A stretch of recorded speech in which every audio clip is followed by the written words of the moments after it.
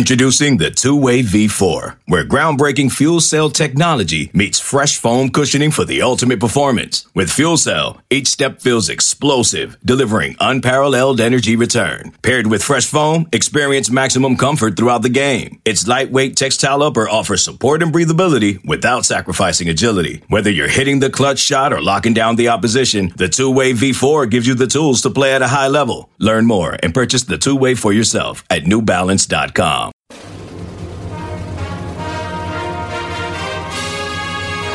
Hey, Trojan fans, it's time to get into the huddle with the Peristyle Podcast. The Peristyle Podcast is your weekly ticket to USC football and recruiting news. Don't forget, you can download the podcast 24/7 at our website, peristylepodcast.com. And now, here's the host of the Peristyle Podcast, USCFootball.com publisher, Ryan Abraham. Hello, Trojan fans. Welcome to the Peristyle Podcast on a Tuesday. We're back with myself and Chris Trevino talking about USC Trojan football and a little basketball heading into the Pac-12 tournament. One more regular season game for the Trojans. We'll talk about all that. Lincoln Riley made an appearance at the Galen Center on Tuesday night. It's actually Wednesday. I said it was Tuesday. Today's Wednesday, Chris. I've already screwed up the day. Like, how bad is that? I've screwed up the day. It's okay. It's one of those weeks. It feels like one of those weeks. It's okay. We're going to get through it. Yeah. We're normally doing our show on Tuesday, or at least we started to do our show on Tuesday, but today's actually Wednesday. The Tuesday night was the Galen Center game against Arizona. That did not go very well for the Trojans, but we'll get to all that. But we want to get to questions that you guys had, comments. If you have anything for us on the show, send us an email, podcast@uscfootball.com, or you can call or text us at 424-254-9141. That is the number. And if you have the Apple Podcasting app, you can follow and leave us a 5-star rating and review with any kind of comments, feedback, suggestions. We appreciate that. If you have Spotify on your phone, you can leave us 5 stars there as well. All of that helps to grow the show. And we're going to get this thing rolling. Chris is going to be back on the West Coast here pretty soon. We got a big recruiting weekend coming up. We have to talk about USC's depth chart. That's going to be the meat of the show today. And like I said, we're going to do that with Chris Trevino. You can follow him on Twitter at Chris N. Trevino. Chris, welcome in. How's it going? Pretty good. I'm excited because this should be our final remote podcast together, because I'll be back, as you mentioned, this week. I'll be back on the West Coast. And then next time you see me, or next time next time we do a podcast, we should be face to face for the first time in a long time. Yes. Chris is going to have, we just talked about, like, behind the scenes. He'll have his own key to the studio. He'll be coming in, finally doing some other shows. You're full on member from the very get-go, Chris. From the very beginning. And yeah, like I said, I'm honored. I'm actually very excited to be doing a podcast with the All-American star, Ryan Abraham, old-ass volleyball guy. Old-ass volleyball dude. Made your debut. Congrats. Bearing the lead. Thanks, man. Did you get to see the episode? I have not seen the episode yet because I do not watch on cable or whatever, and I don't have that streaming. So I have to wait till it comes out on Netflix or whatever. So I'm saving it. It. But I did get several people text me and being like, I think I saw Ryan on All-American. And I'm like, you didn't think you saw Ryan. You saw Ryan. That was him. Yeah, this is we talked about this before, but season 4 of the All-American, which is actually, high school football related show that a buddy of mine does the stunt coordination for. They needed some volleyball players to play against the main cast of characters, the football players. So I guess a month and a half ago or whatever, I went down and filmed a couple days, and it was a lot of fun. But yes, I was on the call sheet. It was old ass volleyball guy. Basically, the young kids are on the beach. They're hanging at this beach house, and they don't like their old neighbors who come over and challenge them to a game, and they want to get a win. And I don't want to spoil it, but they didn't get it. So anyway, but yeah, it was fun. So I was fairly, in the scene, the volleyball scene, I was fairly prominent because we're playing volleyball against them and stuff. And yeah, it was a terrible net, a drooping net, a horrible ball. Nothing could have logos on it. It's really weird. The sand was awful. But I bet it looks great. I bet it looks legit. I'm sure it looks great. Yeah, whatever. It looked okay. It was cold. It was middle of January, and we had to be without our shirts on most of the time. But it was fun. It was definitely fun to do. And I started getting text messages. Were you on the show? Yeah, I was on the show. So that's kind of cool that people would notice. There's actually like a beach house party scene later that you can see me a little bit. I filmed that for a while. They didn't use it. You're not one and done. You're multi-episode guy. No, it's same episode, but the multi-scenes. Same episode? Oh. Yeah, it's a little later. Like it's kind of like the end of the episode. They're like the party at the beach house. I'm like talking with JJ, who's like, me and the I forget the hippo. Like it's like the energy drink people. I'm with the hippo mascot and JJ chit-chatting in the background as the other guys are talking. So it was fun. But I didn't. Yeah, I mean, literally. Asher calls me specifically because I had blue shorts on. They're like, blue shorts guy looks like my grandpa. So, that's a little rough. And he was the nicest person to me on the set or whatever. But in the show, he called me a grandpa. So I was like, oh, that's a bar. But it was fun. We kicked It's called acting, Ryan. Oh, is that so? He didn't mean it? No. I don't think so. It was actually funny. They expected like kind of old, out of shape people, and everyone was pretty much in shape. So they one of the lines was like, it looks like he's pregnant or something. So they couldn't say that because no one was fat. Wow. So I think they added the grandpa line in instead. But now, just a quick side note: when you're having a conversation in the background, you're not actually talking, right? You're just mouthing. Yeah. So like pantomime, I think it's called. Okay. Yeah. So when we're in the background of the scene. Or the scene. Or whatever, so I'm like a restaurant. Yeah. So I was for the volleyball thing. I'm like a part of it. Like they're directing me to do stuff like hit the ball at this guy or whatever. But the other part was just I was in the background, and yeah. So then you're just like pantomiming. You're chatting. So me and JJ were chatting and with the hippo guy, and then but like Spencer was like on. He was the one talking. To other people or whatever. We were just in the background of the whole thing. Or I think there might have been an establishing shot where they show us chatting. That might have been it. I don't remember, but I don't know. It was fun. I don't really get into the Hollywood scene, but it was fun to be able to do something like that. And to get like texts and tweets, like Brian Peroni tweeted at me. This is like a teen drama. So I'm not sure why these adults are watching it, but it was kind of funny. Next time you're having a fake conversation, just talk about how great USCfootball.com is and all the deals and content that we put up in the background. I like it. Yeah. It's relevant. True. It's relevant. It is relevant. High school recruiting, high school football, LA. It's all relevant. It is. Yeah, I guess on the show now they're going to go off to college. In real life, I think he went to Oregon, right? Like because it's based on a real story. Yes, he went to Oregon. Yeah, cool. All right. Well, we rambled on enough about that kind of stuff, but yeah, go check it out. Season 4, episode 9 is the one I'm in, but it'll be on Netflix like next month. But it's on the CW. Now, we also want to thank our sponsor, Trader Joe's, who've been awesome to us over the years. I needed a little side, Chris, because I caught some with Catalina, caught some fish.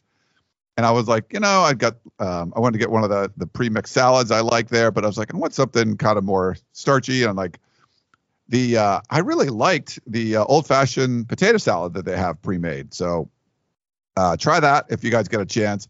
But then for dessert, they have mini mint mouthfuls, these ice cream sandwiches. They're like sandwich cookies, but a little bit thicker. So there's more ice cream in there, and there's like 12 of them to a pack.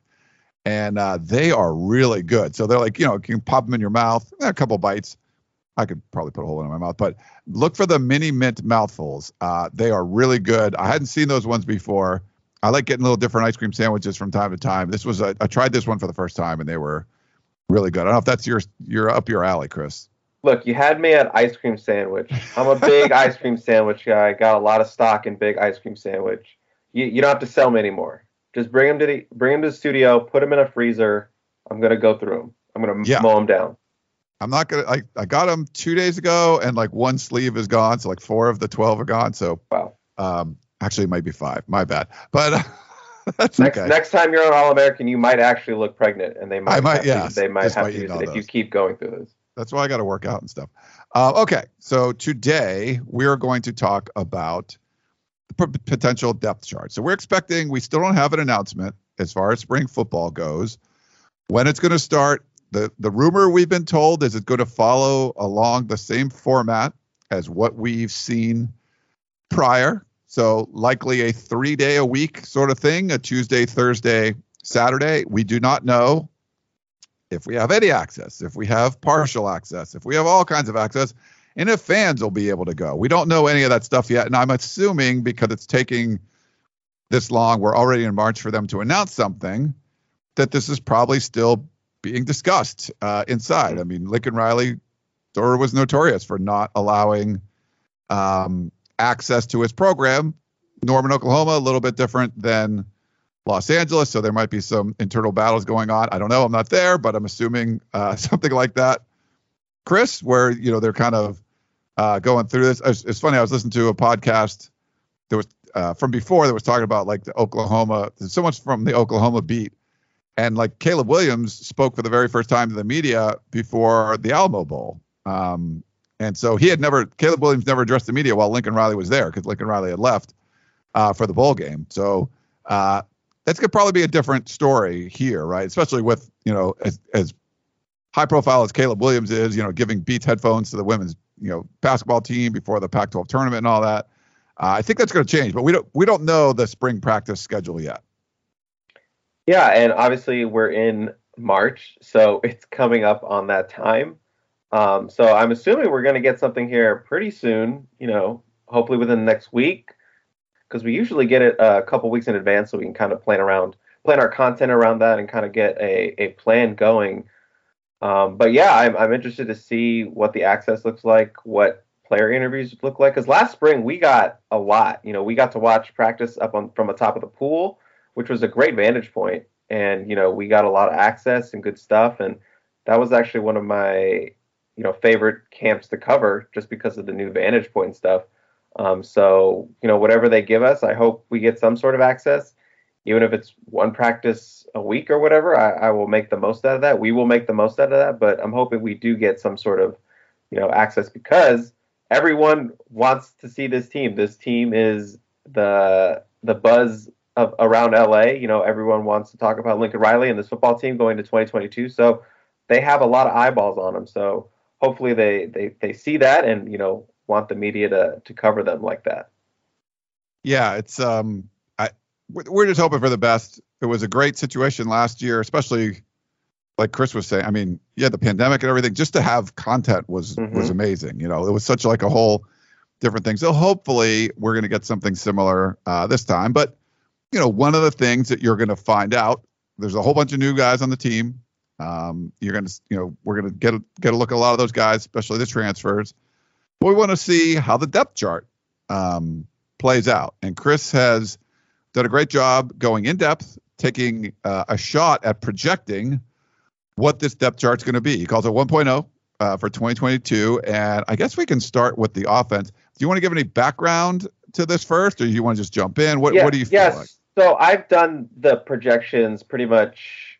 I feel like every year I've been at 247, and it's hard. The first one is very hard because you don't really have the practice to go off. You have people that leave, whatever. This one's a little more, this one's different just because it is, so many transfers are come in.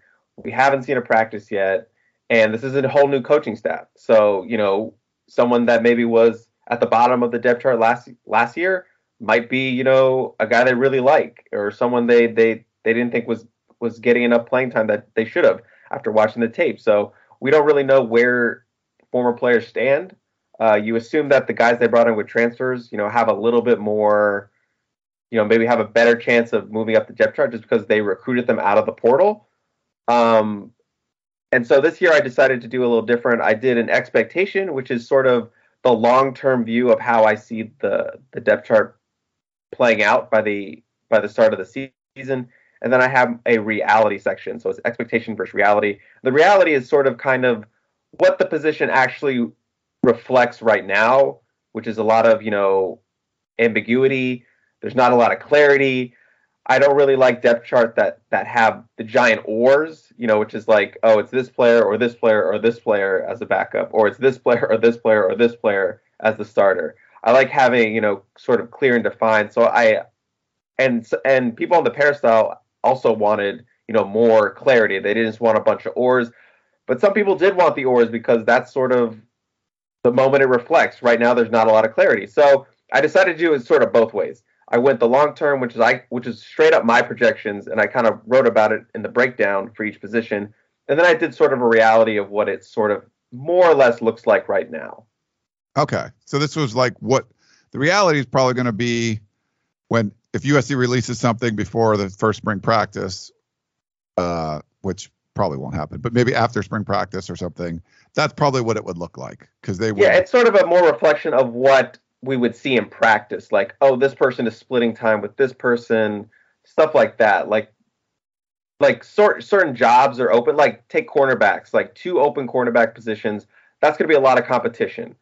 The expectation, I'm just picking who I think is going to be the starting quarterbacks and who the backups are going to be. But in reality, it's going to be wide open at the start of spring. So it has sort of a listing of who I think will be the main contenders for that spot. So that's how it's sort of breaking down. Expectation, I kind of lay it out. This is why I think this person or these people are going to start. Reality is like, this is sort of what it looks like. This is what to look at. Yeah. Okay. Well, you mentioned cornerbacks. We could start with quarterbacks if you want to start with offense. And I don't think there's any surprise who we think is going to be the starter with the month-long. Yeah, the transfer portal, month-long courting. Maybe he's going to go to UCLA. Maybe he's going to be at Wisconsin. No, he ends up at USC and just seems to be crushing the NIL space, but it looks like he'll be the starter, I would guess, for USC. Also, we're talking about Caleb Williams. Yes, and that's sort of how I played it out. My expectations are Caleb Williams, QB1, Miller Moss as that backup, and then Mo Hassan, the redshirt senior, coming off that knee injury, is the third string. And in the reality, I still listed as Caleb as the starter. I kind of wrote about how I just don't see how a guy like Caleb Williams, a legitimate Heisman contender, doesn't end up being the QB1, barring, an injury or something. I just think when it's all said and done, it's going to be Caleb. And that backup spot for my reality section is more or less Miller Moss and Mo Hassan kind of competing for that backup job. That's going to be, the main part of spring. And I'm not saying that it's not going to be conducted like a true QB competition. I'm sure there'll be rotation and we'll see that. But I'm just saying that when we're out there watching it, if we're watching it, I just think Caleb Williams is going to be on a different level, and it's going to be clear that he is going to be QB1. That's sort of what I'm saying. I think it's going to be evident. We've seen QB competitions where it seems like it's pretty even. Some days someone is really good, other days they take a step back. I just think Caleb, given his experience with Lincoln Riley and this offense already, I just think he's just going to look a lot better, compared to the other guys competing right now. That's what I'm saying. And we had a breakdown, a film breakdown of some of Caleb Williams, some of his heroics on the site. You can check that out. We also have another RJ Abadia has a profile coming up on Williams. So a lot of information about him up on the website to check out. But yeah, this is, barring some sort of injury, the reason you bring a guy like that in, the number 1 transfer portal prospect ever, I believe, 24/7 Sports said, is coming to be your starting quarterback. And Mo Hassan coming off the knee injury, he seems to be really healthy, getting there. It's he's been working really hard on his rehab, so he seems like he's going to be a viable option. He got a start in the SEC. We saw a little bit of Miller Moss at the end of last year, so it'll be good to see those guys getting a bunch of reps. But like you said, I think this is the Caleb Williams show going forward. And with that, I think we can run to the next position, which is running back, because that was pretty clear cut. Running back is a little interesting. My expectation, where I have the Oregon transfer Travis Dye as the number 1 guy. Behind him, I have Darwin Barlow, followed by Austin Jones, and then Brandon Campbell. The reality, I still have Travis Dye as the starter in my reality. I just think, he's the man to beat for that starting job. He has the most production. He has the most experience. And, he was one of the top portal transfers, when he entered out of Oregon. And, he fits this offense perfectly. He's a tough runner. He's not a super fast guy, but he's tough.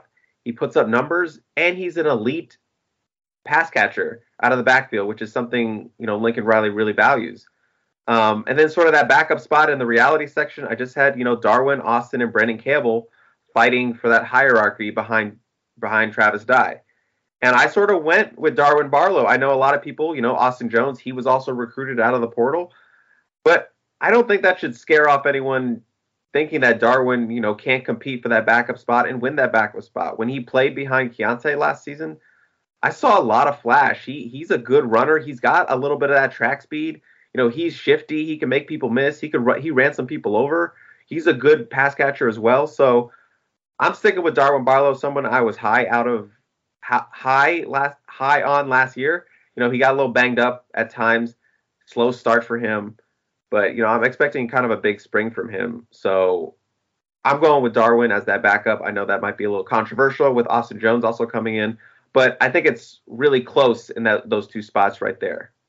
This is a really interesting one for me all around because you're getting, you got Oregon's main back, right? Stanford, you could argue Austin Jones was Stanford's best bet. They had two backs and, both of them transferred out. Jones ends up at USC. Barlow transferred in the year before, and we really liked what he was bringing to the table. Just watching him at his first few practices, you're just like, oh, who's that guy? And those were like, when we first saw Keontae Ingram, 28, yep, he could play. Like I think we were watching from spring football, like above from the swim stadium, and you're just like right away, you didn't know everyone's number yet, or maybe I didn't. You probably did, Chris. And you're like, okay, 28, he can play. And I think the same thing you saw about 22 when you were seeing Barlow down there run. The reality is probably close where you're going to say, give Dye the edge as the starter, and then all the other guys are oars. So I feel like it's going to be a competition throughout the spring and see what fits, Lincoln Riley's system. I feel like the last couple years when you had Mike Jinks and, he had running backs that he never had before. Like he told us like he never had bodies that looked like that running his system. And I think Lincoln Riley kind of knows what he's looking for. He's had some different kind of running back bodies and had a lot of success, bunch of 1,000-yard rushers along with all those Heismans and all that stuff. So I feel like he knows what he's looking for here, and we'll see. I think there's different roles for the different guys, and we might see more of a rotation. We might see a workhorse. It's hard to say. But this is a real interesting group for me, but I think a lot of it's going to have to do with how well they perform in the spring. And I think there's good resumes all around from all these guys. And the other thing I forgot to mention is obviously there is a really, really good running back coming in the summer in Raleek Brown, a 5-star weapon who could play wide receiver and is mainly a running back. And he's not even on this depth chart because I only factored in freshmen that are early enrollees that are here in the spring. I didn't want to even try to think about that far ahead. And those guys will be added in the fall. I noted that in this. So that's something I took into account. But Raleek is obviously going to have to fit in somewhere with this room. And even right now, just looking at it, it's a stacked room. And when you add a 5-star guy like that, of that caliber, it's just going to take it to a whole nother level. And it's a good problem for Lincoln Riley and Coach Keel McDonald to have, is to figure out how to get these guys touches. Yeah, no, 100%. I think that's he'll be another wrinkle, and you might see him playing more slot stuff when he comes in, especially if this is if everyone's performing well and there's not a place for him in the running back spot, but they want to get him the ball, get him in space, get him some mismatches. We might see him outside first. So another thing to look forward to. But that's. Of all the groups, that's one of them. I just want to see how these running backs do, especially when you're bringing in two high-quality Pac-12 running backs, from other teams, from teams you've played. Yeah. You've played against both of these guys, and now they're on your roster. Where do they fit in? So I'm curious about that. Moving on, we have one of my favorite positions as a former tight end myself. The tight end sort of H-back position, as Lincoln Riley likes to use it as. The expectation for me, I went with the young guys. I went with a Lake McCree and a Jude Wolfe. Two of the youngest guys on this depth chart. And the backups, I went with the older guys, Malcolm Epps and Josh Fallow. And sort of Lincoln has used the or designation a lot with his Oklahoma offensive depth chart. I went back and looked. So this feels like a position that's going to get some rotation, at least with the top 2-3 guys. So I went with McCree and I went with Wolfe as those starters. And then I went with Epps and I went with Fallow as my expectation. Ethan Ray falls back into that deep reserve spot. And what I had with the reality is just McCree, Wolf, Epps, Josh Falo, all of them at the top, competing for that hierarchy. Ethan Ray still at the bottom. And I don't want to seem like I'm, putting Ethan Ray down. It's just that, he's had the knee injuries and we haven't seen him on the field. Sometimes he'll get in a couple practices. Sometimes he won't. Sometimes we'll see him on the side rehabbing. I just don't know what we're going to get out of Ethan Ray moving forward. I hope he can come in and contribute this year, do some things. But for right now, just all the stuff that I've seen from him the last couple of seasons, I have to keep him down there and not really in the factor for the backup or starter role at this point. But that could change. That absolutely could change. But that's where I have to go with right now. I think Lake is an emerging star. We saw that last year with the plays he was making. Jude Wolf, he's gotten a lot of reps. He had that broken foot that kind of set him back a little bit. But he's a guy who has not been utilized as a pass catcher. That was something he really evolved his game around his senior year at St. John Bosco. But he could be a dynamic weapon if given the chance, I believe. And Epps and Falo, those are the two biggest guys. They're both 6'6" frames. Falo was an incredible athlete coming out of NorCal. Just never got really utilized with the past offenses. Tight end has been a position that has definitely been underutilized the last few seasons. And Lincoln Riley's offense, they can make stars out of tight end. So this is a really big position to look for and look forward to watching this spring and seeing how that develops under Zach Hansen. So I'm excited for this position. I'm excited to see, if the tight end position can finally be a consistent weapon in a USC offense. So that's sort of how I have it breaking out right now. Yeah, your last point there, I feel like this again, you're talking about Lincoln Riley, who's got an established scheme and knows how to knows what he wants out of this position. I feel like there were just different philosophies when we were talking about Graham Harrell's offense and, well, this guy could do this or this one could do this. And it just seemed to not flow as well. And I feel like you're going to see this flow better. There's going to be more like clearer cut designations for what you want these guys to do, what their responsibilities are going to be, and here's your job, and go out and do it. I like your expectations. I think I would switch Jude Wolf and Malcolm Epps. I for whatever reason, I have a hunch that we're going to see a lot more of Malcolm Epps. I don't know why. I won't even remember saying this. You probably will. So like if he does really well, you're going to, Ryan, remember you said you thought Epps was going to play more? I won't remember that, but you might. And I love Josh Falo, but it's hard. It's like a Solomon Tuiapupu. Like I'm not going to say anything about Josh Falo until I see him playing a bunch. But my guess is we're going to see more of Epps and McCree, but I don't know. We'll see. Yeah, that's absolutely fair. And I think that gap between the backups and the two starters I have with McCree and Wolf is very thin. I think Epps could absolutely be that second guy or that third guy, or even the first guy. He just never really seemed to get going last year, and I think that was more of a product of sort of the coaching and the offense that's why he never really got going. And I think Falo just needs a confidence boost. He came in with a lot of confidence with the ability that he did, the stuff he was doing out of high school, and then he just never really got used. He never really got the playing time. Kind of fell down the depth chart. He had injuries. So I think he just needs a confidence boost, and maybe we could see that swagger come back, and he could be a force because that guy can absolutely be a red zone weapon in this offense. Like I said, both those guys are the tallest tight ends on the roster, both 6'6". Falo, can be super fluid. Malcolm Epps, not as fluid, but he's a big guy that could be a red zone threat. Yeah, no, 100%. I think he can be. That'd be another interesting group to watch. Your next one, I'm very curious about just because a bunch of new faces. We heard the previous offense, the rotations that were going to be used that we never really saw. Will we see that in Lincoln Riley's? I don't know, but let's talk about that next group. Yeah, so obviously the wide receivers, it's no secret that wide receivers love this Lincoln Riley offense. So there should be a lot of mouths to feed, a lot of plays out there for these guys to make, especially with, Caleb Williams slinging them the ball.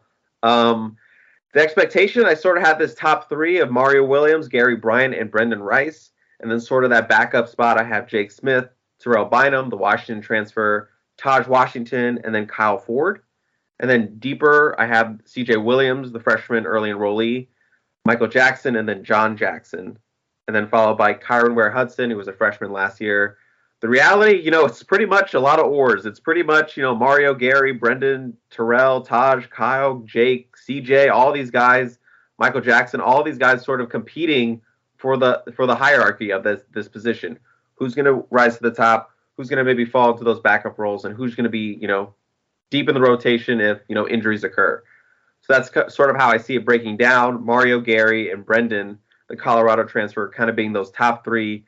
And then Jake Smith, he's sort of the wild card for me. I really don't know where to put him. If he ended up a starter and you told me that, I'd be like, yeah, no doubt. That makes sense. But if he sort of, fell into that sort of a backup role, I could also see that happening too. He's had the foot injuries, missed all of last season. Anytime we saw him last year, he was in that cart rolling around, had the boot on. So he could he's one of my big X factors for this position and this offense in general. Because if they get a lot out of him, it definitely takes this wide receiver group up another level.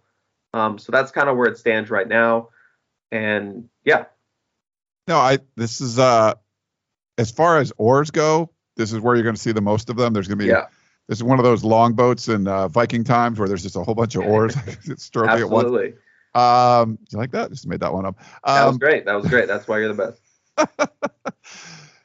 Yeah, when you mentioned competition, we talked about it with the running backs group too. I think that's what you're going to see here. And I don't think Mario Williams has a leg up just because he's coming from the system. I think it helps that he knows the system, but he's competing with a lot of talented guys. And I feel like, if he comes out and just balls out and people are like, okay, he's really good. And he ends up being a starter, that's fine. But if he's like, okay, and there's other guys that are clearly better that don't know the system, I feel like Lincoln Riley's not going to give him preferential treatment. It's sort of like if you're the umpire for your kid in Little League, you might call balls and strikes a little tighter against your own kid than you would against everybody else. I wonder if Mario Williams is going to get that kind of treatment or not. But I kind of feel he's going to look the part just from, watching some of his film. But, the guys like, Brendan Rice coming in, Terrell Bynum is just, the only senior in the group and just a super hard worker.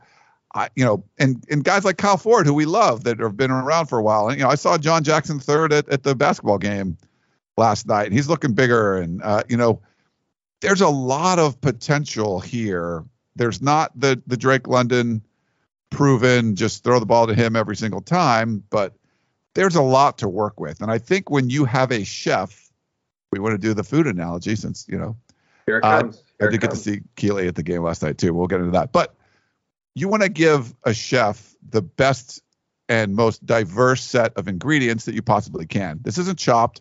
You don't want to give them a box that has like sardines and kumquats and ice and something else. You want to give them a lot of options. And I feel like this wide receiver group has that. And it's going to sort of be maybe like an artistic interpretation of how they want this offense to evolve, what kind of chemistry you have with Caleb Williams. Obviously, Mario Williams would have a leg up on that one. And I feel like this is a great opportunity because you have a whole bunch of bodies. There's a bunch of guys that were ranked high. There's guys that we've seen perform well either in games or in practice or on other teams.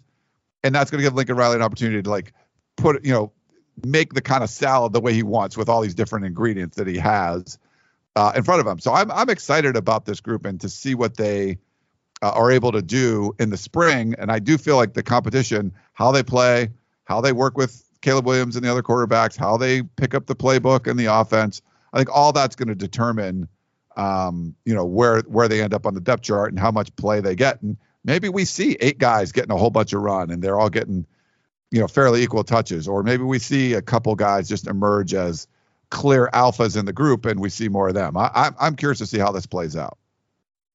And I just want to note, I do feel bad when I make these depth charts, especially deep positions like a wide receiver that has, 10 guys out there. I do feel bad, putting like a Michael Jackson or a John Jackson or a Kyron Ware-Hudson at the bottom.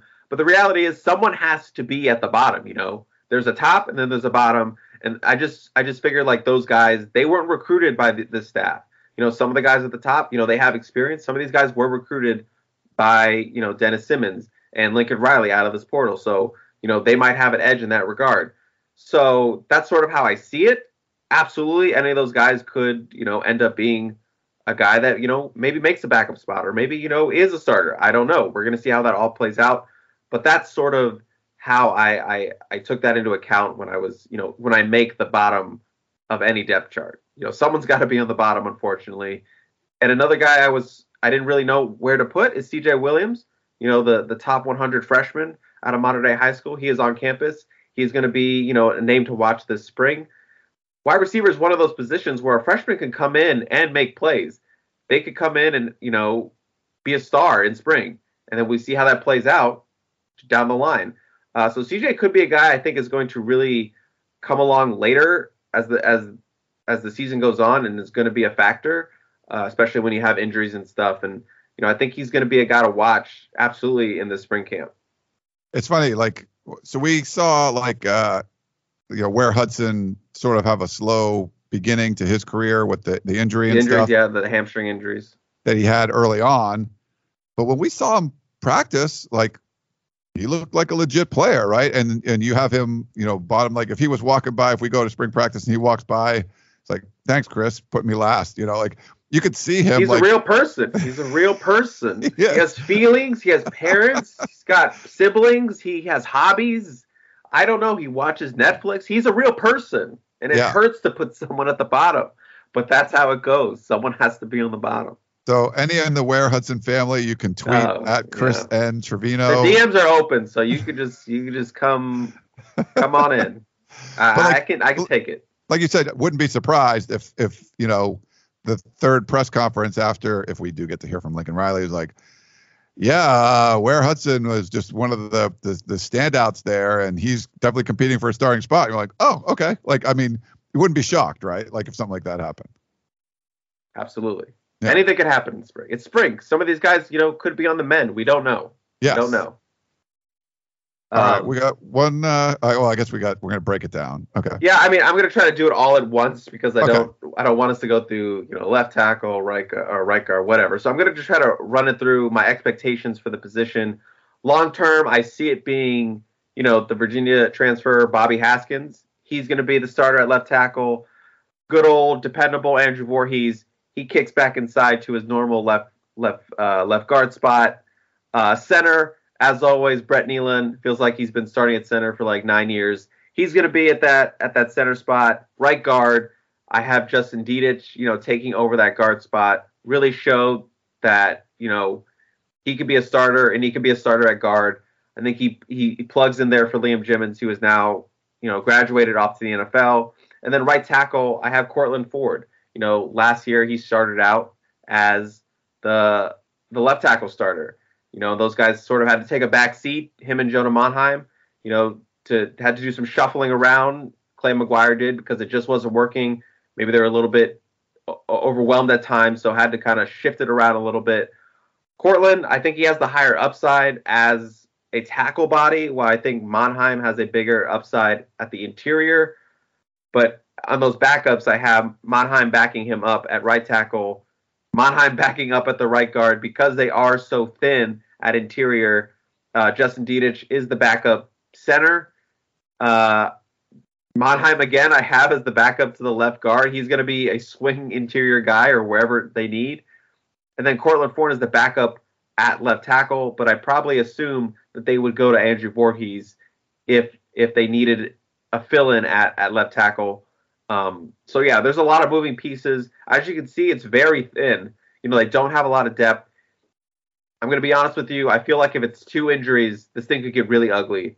That's why I think, you know, you really bank on really getting Josh Conerly, the 5-star offensive tackle. He absolutely upgrades his unit. Even if he isn't a starter, he's the backup somewhere. He could play guard, get some experience there, but I would expect him to be a backup at the left or the right tackle. And he absolutely raises the overall depth of that unit. And then that's the reason why, you know, Lincoln Riley and them are still going after an interior offensive lineman out of the transfer portal. They want somebody, maybe not to start, but at least somebody who can step in if, you know, an injury happens. And as you can see, you know, I have Monheim filling in for a bunch of spots if something were to happen. because I think he would be the best option off the bench to fill in at either guard spot or a tackle spot if needed. So a lot going on there. So you can attack me wherever you want, Ryan. No, I think I think there's options here, but nowhere near the kind of options you have at wide receiver. I think, you could make a pretty good guess at who the starters are going to be right now, where we don't even know how many receivers will be going to be used, or what kind of, like, for this, it's a little more of that. I mean, I think you're going to see, I think Bobby Haskins coming in and starting at left tackle probably makes the most sense right now, but like a guy like Josh Conerly could certainly change that. We'll find out in the middle of spring practice, probably, where he makes his decision. Brett Neilon was actually at the basketball game on Tuesday night, so we got to see him a little bit. And, I think there's 7 guys or so, like you had mentioned, that you feel fairly confident in, and there's some other guys that, there's a lot of upside, and it's going to be up to this coaching staff to kind of figure out, what to do from here. I don't think they're done adding pieces one way or another to this group, but I think, like you said, there's less options. We might see, some guys sort of transferring out. I think we had 19 guys that were on scholarship last year in the distribution chart. Right now I have it as 13. But, getting a guy like Neilon back, getting a guy like Voorhees back, those were big deals. But you got those 2 plus Bobby Haskins are all, redshirt seniors. So they're going to be gone. They got to address some of this. Is Cortland Ford going to be a guy? Is Jonah Monheim going to be a guy?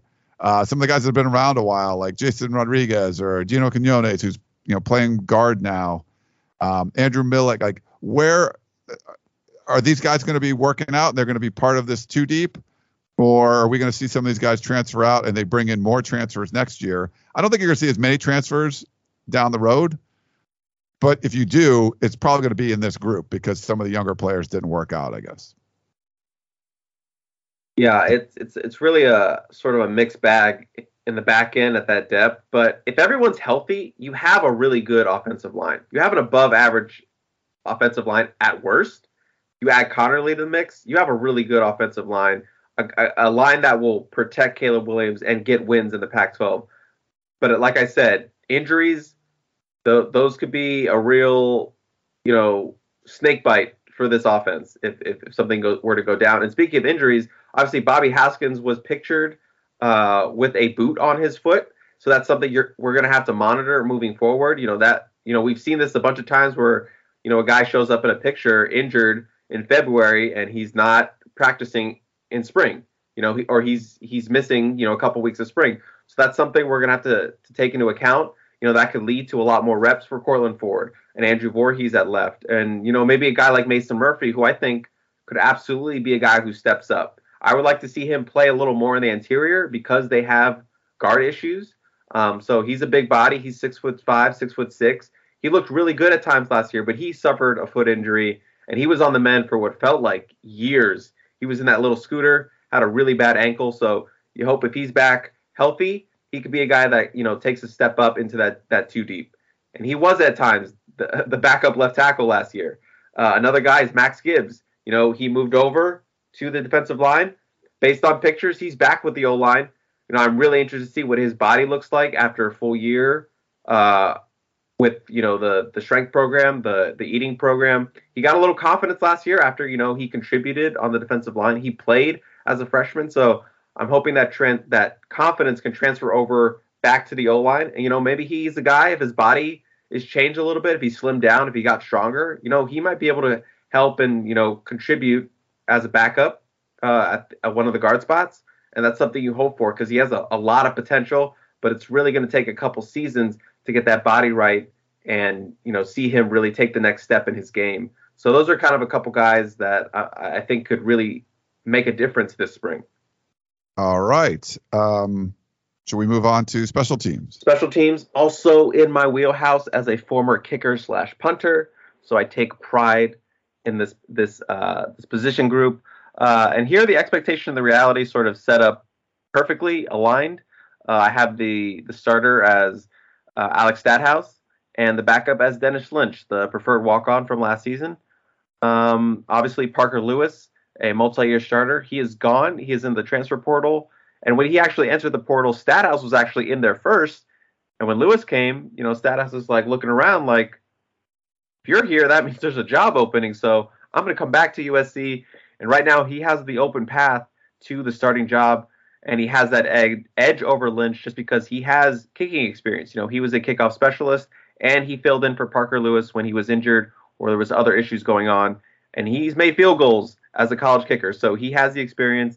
Lynch, he's one of my fan favorites. He's tiny compared to everyone else on the team. He's got that Irish accent, and he has that huge leg, but he's a little more raw. But I think he could be a kickoff guy this year. But for right now, in terms of the place kicker, I think it's Alex Stathouse's to lose. Yeah, it makes sense. The fact once he came back, you're like, all right, that's going to be, looks like it's going to be his job.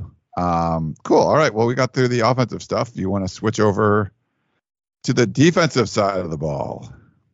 But also for you, does it feel weird not having a scholarship kicker on the roster after having 90 for so many years? So I do the scholarship distribution chart. This is different than there's one up on 24/7 Sports, but we do our own that I keep updating throughout the year, and it's a like a Google Sheets thing. And typically, I have break it down by class and also by position. The class thing has been interesting because the 1 year didn't count. So there's some people that have been around for 4 years and they're still a sophomore, and there's a lot of stuff like that going on. But there would always be, there's a bunch of offensive linemen. USC would always have like 10, 11 wide receivers. There was always 5 guys on special teams that were on scholarship. And right now there's only one, and he's new. He's the, he's a freshman. Yeah, the freshman punter coming in. That's normally what you see. When we've had John Baxter and whatever with the Clay Helton stuff, there was always like 5 guys on special team scholarship. And I would complain about it all the time. Like, why do you have 5 guys on scholarship? There's only 3 positions that you would need a scholarship for. Why do you have 5 guys that are using up scholarships in special teams? So this looks more normal, Chris, already. Having one, we weren't really, I didn't expect Ben Griffiths to leave what he did. But he left. Snuck it in there too. He just kind of didn't announce it. He snuck it in there. No, he just there was like a list, right? Of like guys made himself official list, and he's like, oh, I guess he declared in private. I mean, he's got like 4 kids by now, or no? I think he's married, right? Like I think he was. Yeah, he got engaged. I believe he did get married. So yeah, grown man with grown man responsibilities. Yeah. Now, like an Alex Stathouse might get a scholarship as the starting kicker, which totally makes sense, right? Like you don't typically give scholarships to snappers coming out of high school. USC did that a lot, and had a guy that really couldn't even play, and they gave him a scholarship. It's one of those things where he's been starting for a couple of years, he's the full-time guy, like we'll put him on scholarship now. I think that makes more sense. Looks like that's what they're setting up to be going forward, Chris.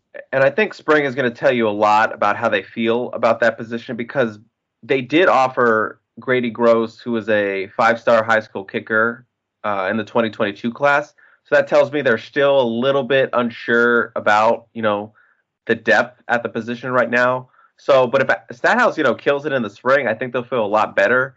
But if he's injured, it will get interesting. So I wouldn't be surprised if they brought in like a random kicker out of the portal just to beef up that depth.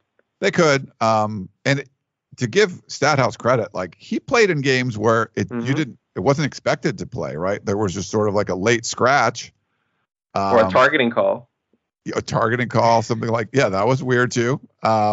He played in some situations where it wasn't like you felt like he knew for the last week he was going to be the starter or whatever and come in. And every time he came in, he did well. So you have a game-tested kicker like that. Like I would take that over a 5-star, incoming freshman that you've never seen in a college game before. He's also a great quote.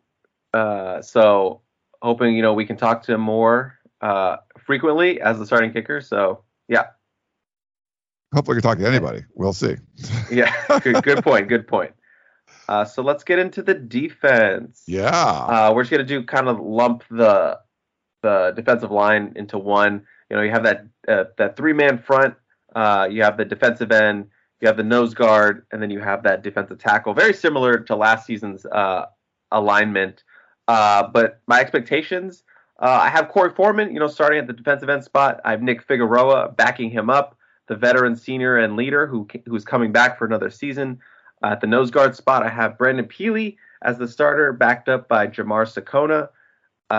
And then for defensive tackle, the one and only Tui Pelotu, who's just a monster and, quietly had a really good year last year, but, no one really paid attention because the defense was so god-awful. And I have his backup as Earl Barquette, the TCU transfer, who they pulled out of the portal. And, they definitely still need another name. They need another body in there to sort of help. It's not as dicey as the offensive line, but they still could use some help. Just either a guy who could be an impact guy or maybe just another rotational guy, especially in the interior, because you don't really know what they're going to get out of that interior spot.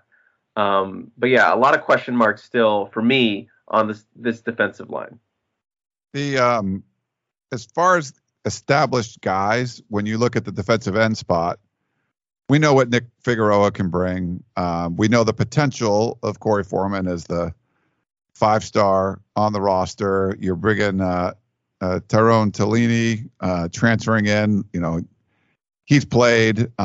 There's probably the best, group of, kind of talent there that you kind of know what to expect of the different positions.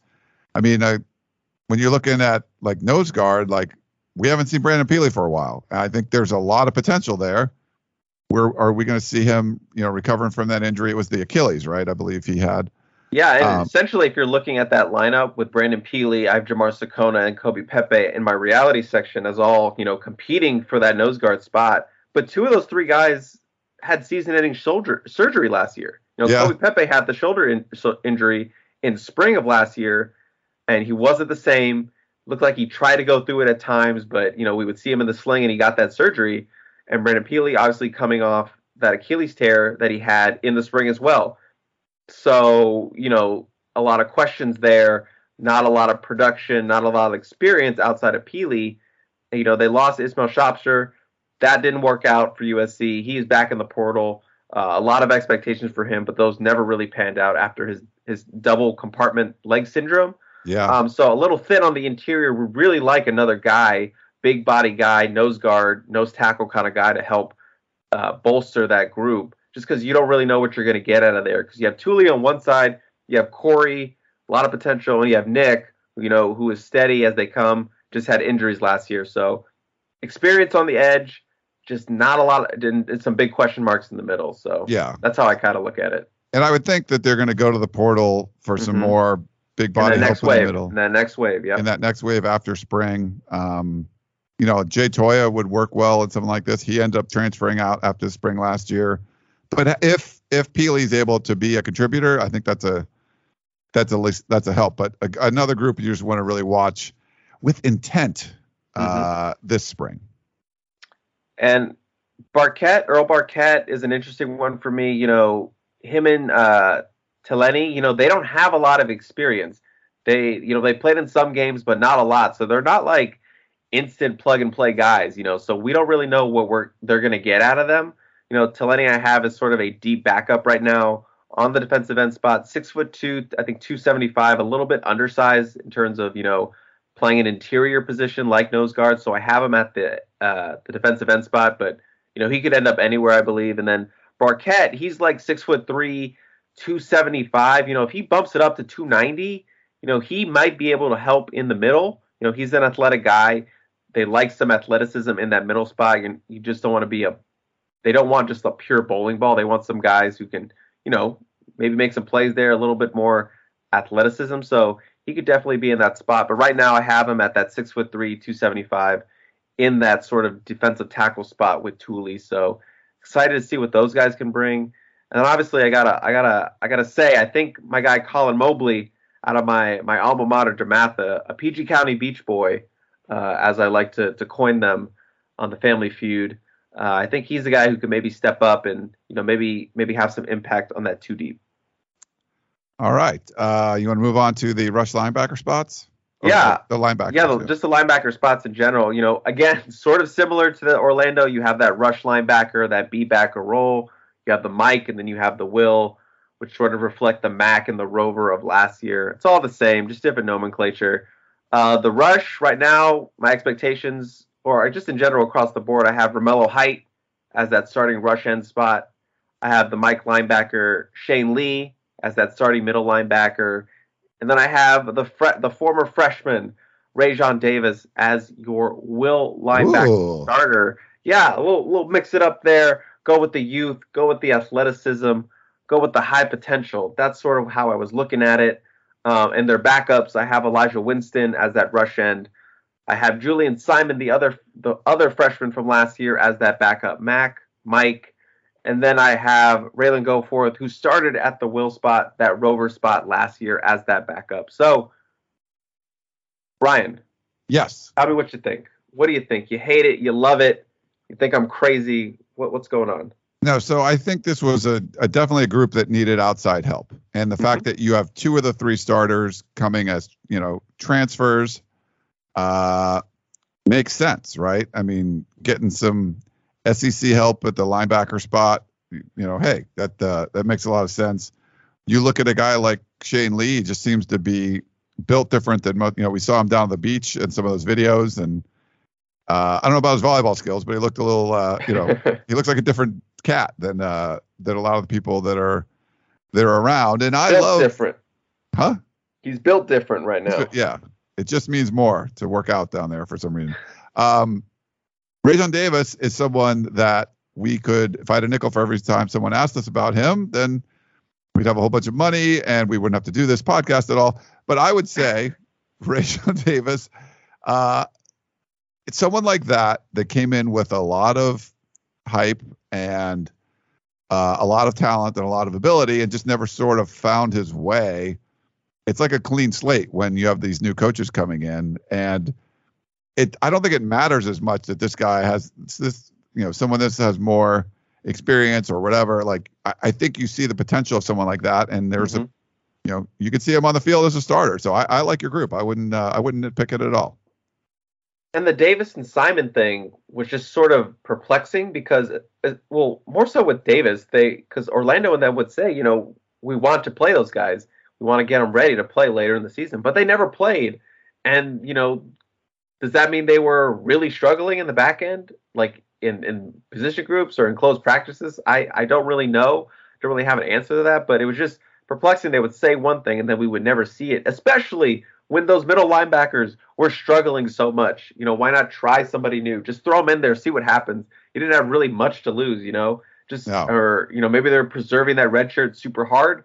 So, I mean, I don't know. We'll see. Julian Simon, I picked him for a big spring last season. That didn't happen.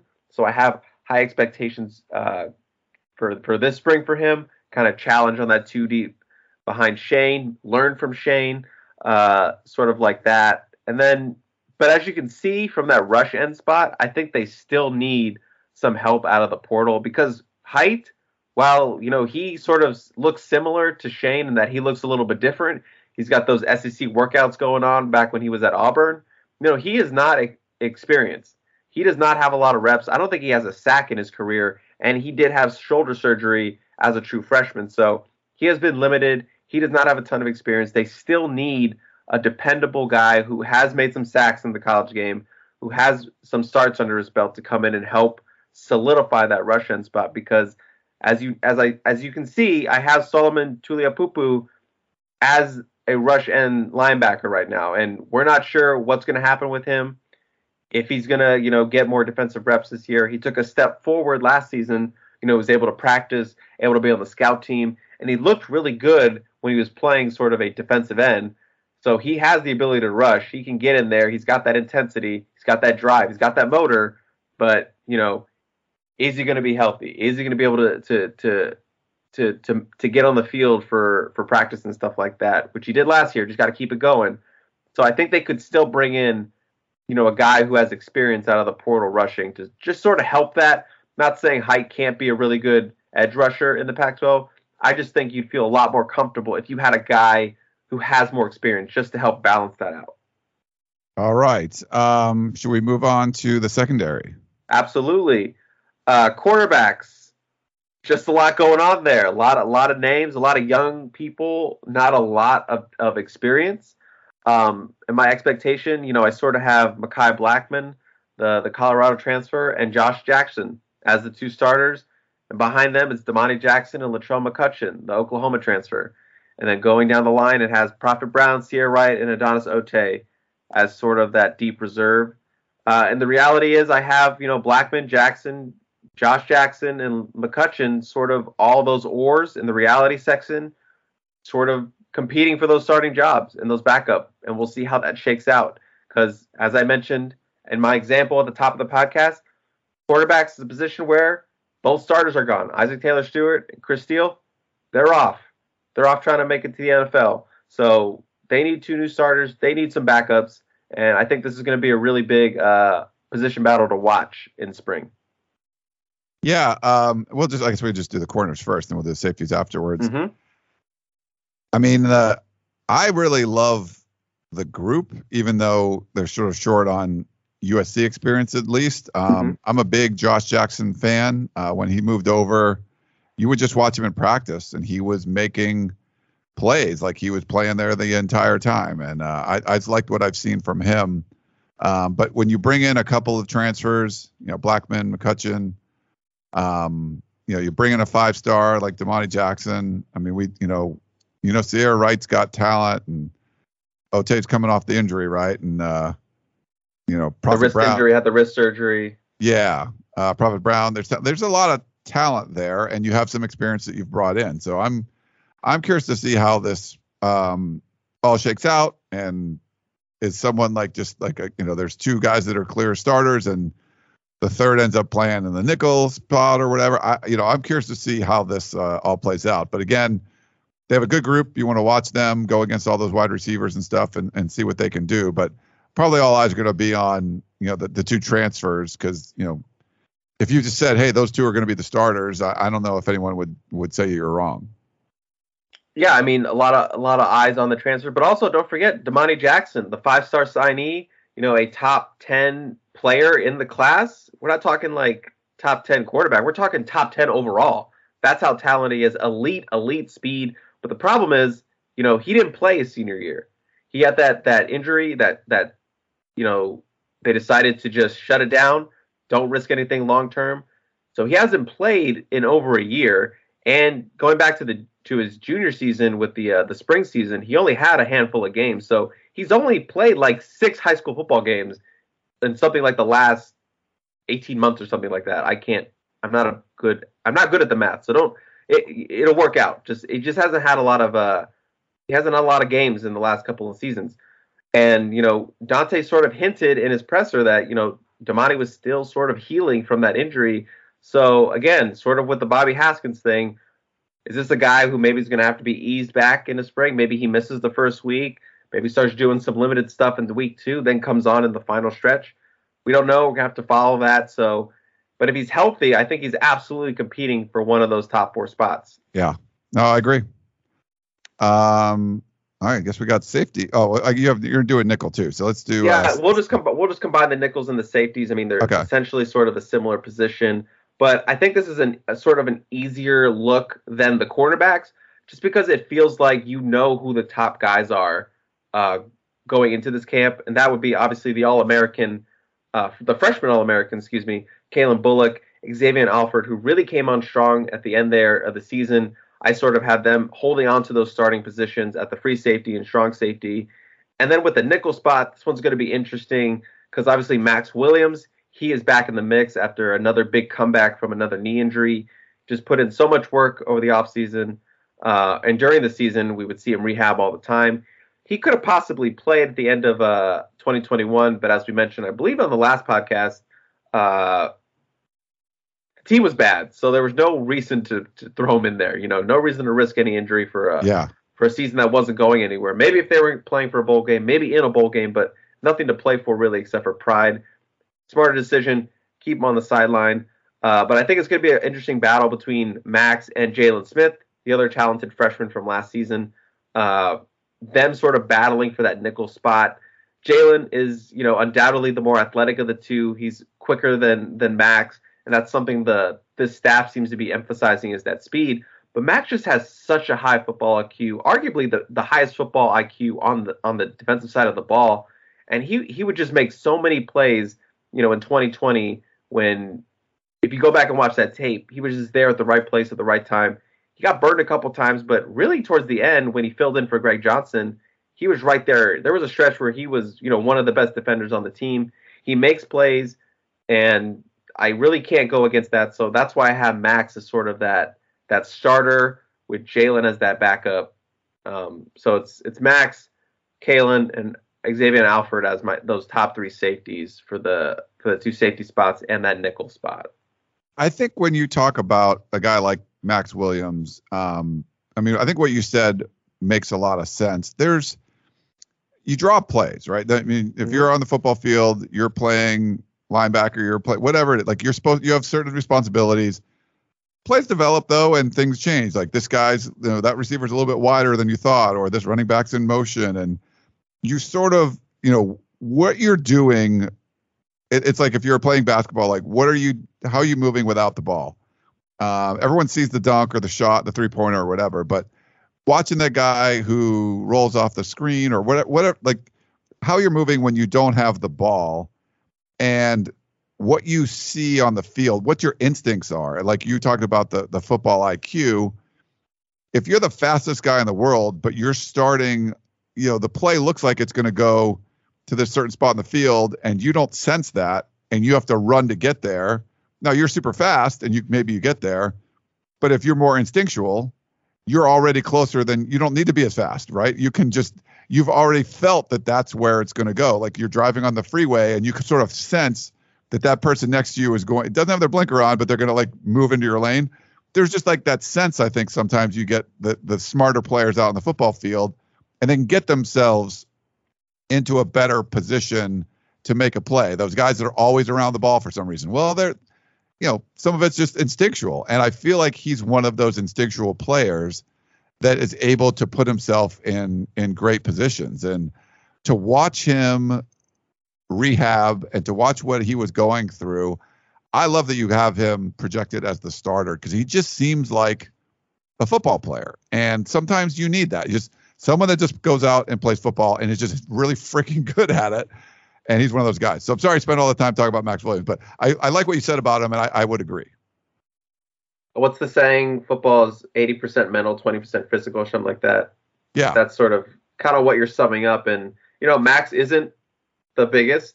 Max isn't the smallest. He's not the strongest, but he's like a good football player. He's a great football player. He has the smarts. He makes plays. And people, last year that play where he blew up that play in the I believe it was like a screen. He sort of ran through his guy at his 5'9" self, and people were like, "That's a football play. That's a football player. That's someone who's putting their body on the line to make the play until their teammates get there to help them." That's what this defense needs after last season, and I think Max, if he was healthy, would have brought a lot of that to last season's unit. Even though it would have been obviously the fix to everything, but I think you need more guys like that on that defense. So. Jalen Smith, really talented. I'm sure he's going to get in the rotation, maybe be that dime guy. But I got to go with Max. And we also have to keep in mind that a big name is coming in the summer in Mr. Zion Branch. Even Fabian Ross, who I believe he told you he might be experimenting with that nickel spot. So that's something to keep an eye on as well. So two big guys coming in the summer. So they're going to shake up that depth chart a little bit. I'm a big Branch guy. He just, I don't know. When I watched him at the practices in Hawaii, he was bigger than most everyone. He moved around well. It just, the coaches were praising him. You're like, yep, that guy can play football. So, curious to see what he's able to do in this one. But Kalen Bullock for sure is an absolute stud. So really happy. I put something in the war room. I ran into Talanoa Hufanga last week doing a workout on the Tally. Tally. On the Manhattan Beach sand dunes. He just happened to be there. I was like, whoa, what's up? And that's the one player he mentioned to me. Stick. He called him Sticks, and he likes Bullock a lot, which most people do for a good reason. If Talanoa likes you, you're doing something right. Yeah, he knows what he's talking about. Did we already do the punter? The most exciting position. Oh. Punter. Yes. Booming punts. Will they be here in 2022? Will they not? We don't know. This one is very simple. I sort of broke my own rule and not including freshmen that weren't on campus already. But this one just made, it's just too logical. Atticus Bertram's the Australian punter, the signee for 2022. He's probably going to be the only guaranteed true freshman starter for next season. Ben Griffiths is gone. They need to fill that spot. Atticus, he is on scholarship, so it makes sense to use your scholarship punter as your starting punter. The preferred walk-on Will Rose will probably get a lot of work this spring, and that's good because he's probably going to move into that backup role once again. But it helps that he'll get sort of maybe those starting reps that he wouldn't have gotten with Griffiths if he was there. So that one's simple. Atticus the starter. Will Rose is that backup. Moving on. All right. So that's the whole depth chart, right? We got them all?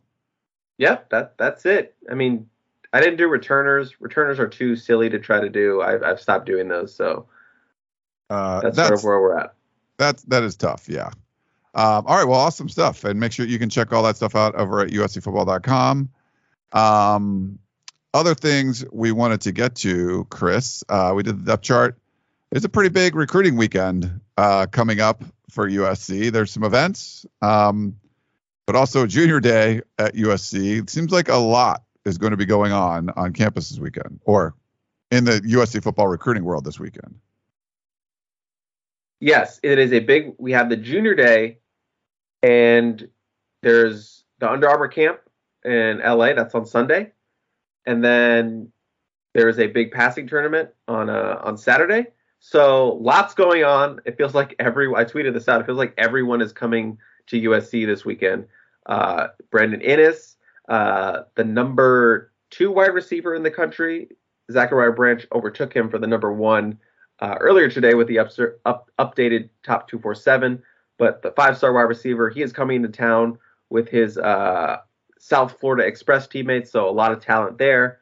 Jaden Wayne, the top defensive lineman on the West Coast out of Washington, he is a 5-star composite, 4-star in the 247, top 40 overall in both. He is coming to town as well with his FSP, his 7-on-7 team, which always has some of the best talent in the country. So they're coming to town. Cedric Baxter Jr., the top 50, I believe, running back out of Florida, he's coming into town. The other big one that was supposed to be here was the top running back in the country via the 247 rankings, Ruben Owens out of Texas. He was scheduled to be here on Friday, compete in the 7-on-7 on Saturday, just overall taking a visit with USC. But I was told, Gerard also wrote about this, made an update with it on the board, but he's actually cannot come now. He's sick, so they're not going to make that travel. So, that's an unfortunate, but he will make up that trip. I believe he is supposed to take an official visit as well sometime in the summer, I believe. But that's a tough, that's a tough, not, I want to say loss because, there's other big prospects that are coming. He will come back on at some point. But that is a little bit of a downer when there was a lot of momentum, already going to this weekend. But there are plenty of big names scheduled to be on campus this weekend. Nice. Yeah, well, it's a big one. I know people are asking about that. The big Junior Day, I think this is where you're going to see the Lincoln Riley machine start rolling. I mean, they haven't played a game yet. He's done a lot of great things in the offseason. But this seems like a Junior Day they're putting together, Chris, that we just haven't seen before, something like this, lately at least. Yeah, I mean, they had the other one late in January, but this one feels definitely bigger, and there will be expected to be another one at the end of March, I believe the 26th. So doubling up. A lot of names are going to be on campus this month, and so it's going to be a fun month to cover. So obviously, where you can check out all those updates. Little site called uscfootball.com. Yeah, go check it out there. I look forward to seeing out there. I'll be at the Under Armour camp. It's Mission Viejo again, right? That's what we talked about. Yep. Always like going out there. Trying to think of the last time, because we didn't get to do one last year because of the pandemic. So I think it's been a couple of years. I think that might have been one of the last things we did. Yes, that makes sense. I remember the last thing I did was the Elite 11 at LA, or Cerritos College. Yes. The Elite 11, we were there. And then I did an event in San Diego, like right when spring practice started. That I was like emceeing a thing and it was like Jake Olson was the guest of honor at this Trojan club. And it was like literally the night the NBA shut down. So it was just like, whoa. So yeah, almost 2 years ago now. So, but yeah, I think we got to do the Under Armour in 2020, and then like 2 weeks later or a week later was Elite 11 in LA, and then like that was the last thing that we got to do. Like Miller Moss, like the Jake Garcia, like I think those guys were all there. Was Garcia like a commit at the time? He was a commit. Yeah. Okay. So we were filming those guys and everything. I remember that. That was like one of the last things that we got to do. All right. We got some questions, but I want to get to USC basketball game. Very quickly, I don't know if you want to talk about this real quick. A little bit of breaking news. But Mo Hassan recently announced that he had suffered a torn Achilles tendon. He just did? Yeah, last 40 minutes. He posted on his Instagram, so he is done for the year. Oh man, that's that complicates things a little bit for USC. Obviously, he was, we just talked about him. We started at the top of the show talking about him. Probably hadn't announced when we were talking about him at that point, but that's a tough break because now USC is down to 2 scholarship quarterbacks right now. They're back sort of in a similar boat they were in a couple months ago before Caleb came on. And, they still have that looming cloud over their heads of, will Miller Moss enter the transfer portal? That's something he could very easily do going into, post-spring. There will be a big wave of people going into the portal after spring camps. He could be one of them. That would put USC in a terrible position with just one healthy quarterback. They brought in some preferred walk-on guys. But, you never want to have 2 preferred walk-ons as your direct backups. They're probably going to have to go into the portal now to bring in, a bridge guy, maybe a guy out of a non-Power 5 conference that's just looking for a 1-year rental. That's something they might have to look at doing. But, yeah, this is very unfortunate. Mo obviously worked so hard after suffering the knee injury in the spring game. Or I don't know if it was a spring game or a spring practice in the Coliseum. But that's just terrible to see happen, and obviously that devastating for him, devastating for the team. That's a big hit to their depth. So that is that's unfortunate. Yeah, this is I like Mo a lot, and I've got to get to know him a little bit better. We're trying to do an interview with him because he's done some really great work out in the community. Feeding the homeless. He does a great podcast in this food truck. He's had some awesome guests on there. And I just love the way he's been just building himself up, and then just listening to him talk about what he went through for his knee recovery and all of that. Just was so excited, I think, for the season. And it seemed to be really excited about the strength and conditioning staff that's come in, the offense of what they're going to be running with Laken Riley and all the coaches. And man, that's just a tough one for him to, do all that work and then you rupture your Achilles tendon. And, he'll be able to bounce back, but man, it's just like another year of rehab, essentially, what you just went through. It's like you climb this mountain all the way and then someone knocks you down. Like you're in the chutes and ladders game and you get all the way to the top, you take that chute, all the way down. You got to do it all over again. It's sort of what Max went through. He tore that knee before his senior year, came back, played a little bit, but then, tore it again in spring as well. That was a bloody spring camp last year. They lost several guys to season-ending injuries between Mo, Max again, and then, Brandon, he tore his Achilles. Brandon Peely, he tore his Achilles tendon. So that was a brutal spring in terms of all the losses they suffered. Man, just a bummer. So, all right, thoughts going out to Mo, and hope he is able to bounce back and recover quickly, and just mentally staying. I know that's probably going to be the hardest part, right? Just going through this once and then having to go through it again. But he's he's a strong kid. He's a tough kid. We all wish him the best. I'm sure USC fans do as well. But yeah, that's probably another somewhere you got to go to the portal again. You got to get a quarterback somehow. Another quarterback. You need it. Yeah.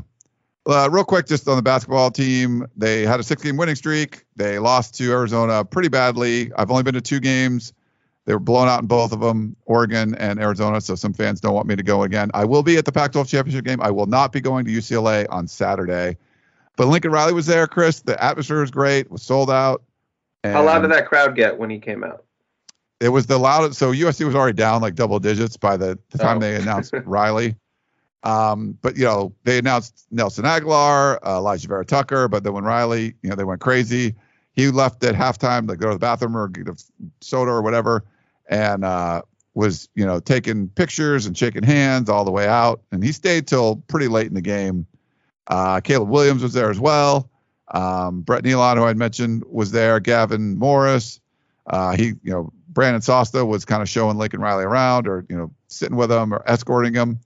So it was cool to see. It wasn't a good effort by the basketball team. They couldn't hit any shots whatsoever, and Arizona was hitting everything. So that's just sort of one of these flush down the toilet. We have a ton of coverage up on the site if you want to read anything about it. But any thoughts on that, Chris, before we move on? I'm going to be honest with you. The crowd looked great, but by the time the second half started, I had to, a couple minutes in, I saw this wasn't going down the wire, and I had to turn it off. I had to get out of there. We had too many people. We had too many people at the game. You didn't need me watching from the East Coast. It was I had nothing good to say. Nice. Just a big letdown. And I feel like I've been let down in covering a big USC basketball game multiple times. I start the group. I start the thread, the live thread on the board. I'm hyped up to get everyone talking in there, get the engagement going, and then it just a big old nothing. Big old nothing burger. I went to 2 games and they didn't play well in either one of them. Like they only lost by 10 to Oregon, but they were down by a lot more earlier. I mean, at one point I tweeted out Arizona doubled up USC. It was 40. It wasn't like 20-10. It was 46-23. So it was pretty bad. They end up losing by 20. But giving up a 50 burger in the first half is not a good thing. All right, why don't we take a break? We'll come back and answer a few questions.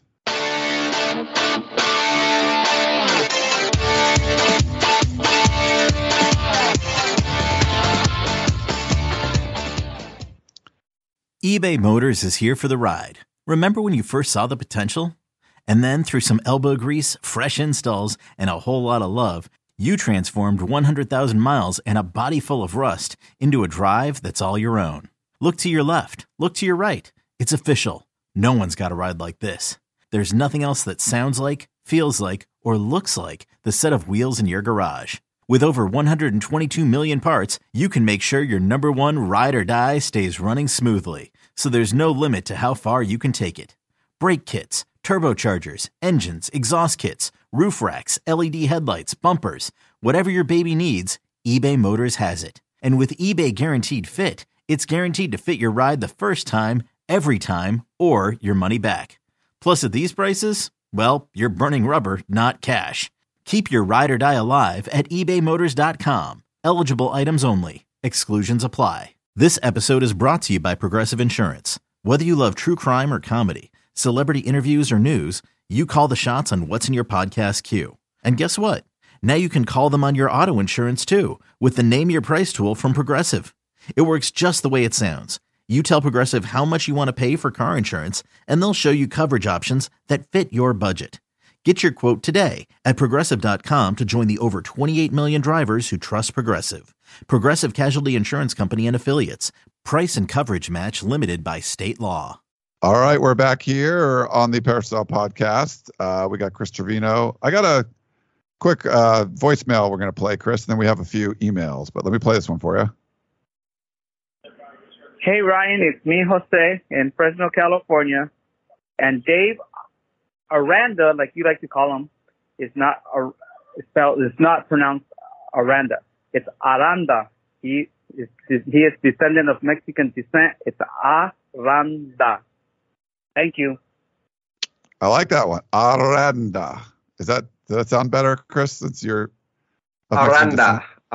Yes, I like to think that Jose called on because he felt comfortable that there is a Hispanic descent co-host on this show now. Yeah. We're coming for you, Ryan. We're rising up. We're calling in. Yeah, there's we got Gerard. We got you. I mean, RJ's got something, right? Like RJ's Hispanic. Yeah. I like you're hiring them all up. I'm up. I'm definitely out there. I wish. Yeah. I've always wanted to learn Spanish, and I'm too old. But I love going down to Mexico. You're never too old to do anything, Ryan. You don't really know Spanish, though, do you? Absolutely not. But it's never too old. It's never too old, Ryan. I always felt like I was. Because if you're too old, that means I'm going to be too old at some point. You're never too old. It's funny. I've known Gerard for forever, and like I've always been interested, but he was never like, he wasn't really into speaking Spanish or anything. And I don't think he does. But I've always had an interest in learning. But thank you, Jose, for. I don't know if I'll remember to say that, but I will try. Aranda. I will remember. I will correct you every time. Okay, perfect. Should we read some of these emails? You want me to? How do you want to do this? I think you should read them. Okay, let's go. Eric in Duck Country, Ryan and Chris. I completely support players making NIL deals, but I'm a little worried about team dynamics when a player like Caleb Williams is making so much money and most others make nothing. In the NFL, you see quarterbacks doing things like taking the offensive line out to dinner, or buying them TVs. Do you think we'll see something similar with the college player? Also, if you were in Caleb Williams' shoes, what would you do to show appreciation for your offensive line and other teammates? Thanks, Eric in Duck Country. And I think I know where you're going to go with this to start, Chris. You think you know where I'm going to go with this?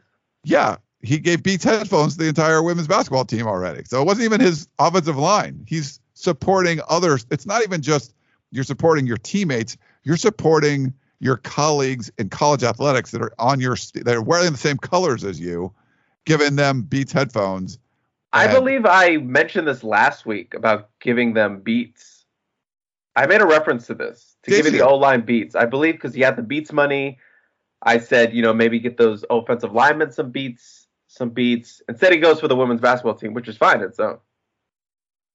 Yeah, I think it's great that they did that. And Lindsey Gottlieb, tweeted about it. Colin Cowherd tweeted, that's my quarterback. Like, this is definitely winning people. Oklahoma fans get upset again. If you tweet anything about anyone that was ever at Oklahoma before, they do not like it. So if Lincoln Riley cures cancer, same thing was like if Clay Helton was curing cancer, USC fans would have been pissed off last year. Lincoln Riley could, bring peace to Ukraine, and they would still not be very happy of Lincoln Riley for a Ukraine reference. Wow, yeah. We're topical. We're topical on this podcast. I hear that was going on. Yeah. Cool. All right. Well, thanks for that one. Yeah. I mean, I think there could be some jealousy, but sharing the wealth is something it seems like Caleb Williams is already doing. I don't know what it's going to be like with teammates, with offensive linemen. Are we going to get to the point where like your quarterback has a Rolex deal and they're giving Rolex watches to all the offensive linemen? I think they would love that. Like it probably doesn't mean as much when every offensive lineman is making like $3 million a year, but when every offensive lineman is a college, athlete, and somehow the Caleb Williams gets like a deal with Rolex and he's able to give this whole offensive line Rolexes, that's something. That would be money well spent, I would think, for Rolex too, right? Like that's going to be is pricey. Right. I mean, you're talking thousands of dollars per watch. But when you have a multimillionaire giving other multimillionaires like a $10,000 watch, that's fine. When you have college students doing it, I think you would get the Rolex thing would get a lot of play in sports media. If Caleb Williams had a deal with Rolex and gave a bunch of Rolexes to his offensive linemen, they would get a lot more pub out of that than when Tom Brady does it to his offensive lineman. You know what I mean? Absolutely. Yeah. It's an incredible flex for a college athlete to do. So, right. Yeah. That thing is trending. That thing is going to be on ESPN. I guarantee you. For sure. And so that Rolex gets a lot of pub out of that. Now, all those offensive linemen are not going to put that Rolex in a drawer like the NFL guys would. They're probably selling that and, buying more Xbox games or whatever they're going to do. I don't know. Would you sell it or would you keep it? My brother's a big watch guy, so he would absolutely have me keep it to appreciate that value. Yeah. I'm not a big watch guy. I mean, I use like a Garmin watch because it like counts my steps and I golf with it. So I never had a watch before until I used it for that. But I'm not like a big like put a fancy watch guy on. No, it just it gets caught in my arm hair. It's very annoying to me. I have my phone. It's fine. I'm not a watch guy, but I know people are. We got Paul in Vegas who says, recently watched a couple of videos of recruiting analysts attending 7-on-7 tourneys around the country. Am I correct that college coaches are not allowed to watch them? If that is the case, can staff analysts? What about non-affiliated scouts? These tourneys seem to be an excellent source of information about kids in the pipelines. Thanks, Paul in Vegas. Yes, if you are a college coach, you cannot attend them, but in certain, unless it's like a camp setting where you're hosting a camp, like USC does the Rising Stars camp, that lets them get evaluations and stuff like that. And there's some 7-on-7 going on in those situations, but not like the traditional, like we have a 7-on-7 event this weekend, Battle of the Beach, up in Ventura, I believe, which doesn't make any sense because there's no beach out there. No. No one needs to change that name. There's beach in Ventura. Well, not in the traditional sense. That's an OC. The true Battle of the Beaches is an OC, but I'm getting off tangent here. No, like a college coach cannot just go to that. We have seen situations where if you are related, it's like if your son is competing at like an Under Armour camp or in a big 7-on-7 event or like nationals or whatever, you can go to those. There's like a specific loophole for that if your like kid is part of that. And I've been at like 2 years ago or a year ago, I remember being at the Under Armour camp and somebody's kid was competing, a college coach. I believe it was Angus McClure. Am I saying that right? The former UCLA coach or UCLA coach? It might be. I may be totally off based on the coach name, but I believe there was like a former UCLA coach or a Nevada coach of some sort. His son was competing at whatever showcase camp we were at, and he was allowed to be there. So it happens.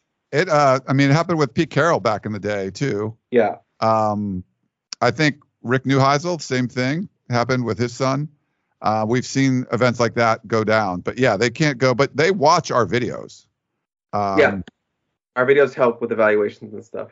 Yeah. So they're like, if we're there and we put isolation film of a certain prospect that's interested in USC or USC has interested in, that's, they get that. It could be part of their huddle tape, but that's something they'll use for their evaluation. So Earl in Torrance says, guys, who was the greatest Trojan to wear the number 2 jersey? They have Robert Woods, Steve Smith, Taylor Mays, or Adoree Jackson. They were all gifted players. So tell us what you think about each of them. And who do you think was the best? Someone put this on.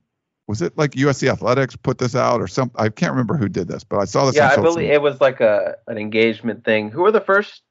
So Robert Woods. Okay. Steve Smith, Taylor Mays, Adoree Jackson. Just me personally, I didn't get to see Robert Woods play. I didn't get to see him like in high school or see him at USC really. I did get to see Adoree, and obviously that hurdle on the sideline against Notre Dame is just lives in my brain, So I'm a little biased in that sense. So Adoree is probably my pick, even though I respect that could be Robert Woods. I have to go with Adoree just because I've seen him up close. I've seen him play, and I've seen him do incredible things with my own eyes. I think most of the fans are probably going to do Adoree just for recency, bias. If you watch Steve Smith, early on in the Pete Carroll era, was just an absolute stud. I didn't think he was that fast. He goes to the combine and runs like a 4.3 or something. Had a pretty long NFL career, if I'm not mistaken. Taylor Mays, just a freak as far as athletes go. He also ran super fast at the combine. Someone that big and that fast. Even the current coaches kind of have talked. I forget who it was, or someone was talking about him and how freaky of a dude he was. I think, and I didn't think I would do. I hadn't really thought about this. I don't think I would lean. I wasn't going to lean towards Adoree because he was the more recent, but he did win the Thorpe Award. So I was like, there's All-American status in there. But like, if Woods or Smith end up winning like the Biletnikoff, that'd be one thing. But the fact that Adoree won that award, I think I will lean towards Adoree, which that's a good point. I forgot about the Thorpe. I just glanced at it and I was just like, I'm not going to pick the most recent. Like I'm going to go like Steve Smith or something. But he did win that hardware, so I'm going to go with Adoree. That's fair. Yeah. Thanks, Earl, for that one. Holy cap. This is one long one. Oh boy. I'll try. Okay. Ryan, you may appreciate this food analogy. Recruiting high school football players is like cooking at home. You got to go to the grocery store, Trader Joe's, of course, bring the produce home, wash it, cook it, and then finally sit down for the meal, hoping you didn't screw the meat. You didn't screw the meat or the rice ratios. They're meat ratios? Maybe spice ratios. I don't think there's a meat ratio. Maybe there is. I don't know. You can't have, you need the proper amount of rice to meat. I see what he's saying. You can't have too much rice because then you're just left over with a bunch of plain rice. You can't have too much meat because then you're just left with meat and you can't mix it together. I feel like I think that's what he's saying. Right. But don't quote me on spice and not rice. I missed. Oh, okay. Then never mind. Okay. Don't pay attention to me. That's okay. On the other hand, transfer portal is like going out to a 3-star, 4-star, 5-star restaurant. You just sit down, look at the menu, and order exactly what you need, cooked to perfection. Or, better yet, stay home and order in the food delivered fresh, hot, and tasty right to your college campus door. What do you think of these points? And what am I missing? Why is Lincoln Riley going to focus more on high school recruitment in the years to come? Why not do both 50-50? He says, 1, transfer portal players are mentally more mature. 2, they're physically more mature. 3, they have a chip on their shoulder to prove themselves. 4, players are easier to evaluate as there's more tape on them and they have proven that they can play in college. And they're more loyal. Once they join your new program, they're likely to stay until graduation or the NFL draft. And then he said, didn't Chris Rock say a man is as loyal as his options?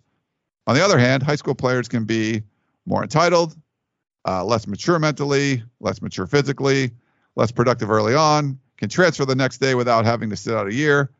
And there are more questions on how they will respond to college life. Because of this, it makes more sense. To every year rely significantly on the transfer portal. What do you think? Fight on, Alex from Chicago. And he says, P.S. Chris, have you considered taking improv classes at Second City with Ryan? This will reduce your on-air anxiety and help build chemistry between you two. Think Abbott and Costello, Fred Astaire and Ginger Rogers, or if you like, Michael Shea and Colin Jost. As a fan of USCfootball.com, I would love to see you guys back on YouTube. We will be back, Alex in Chicago. And thanks for all that, and thanks for the advice. There's a lot there to unpack, Chris. What do you think? Focus more on the portal.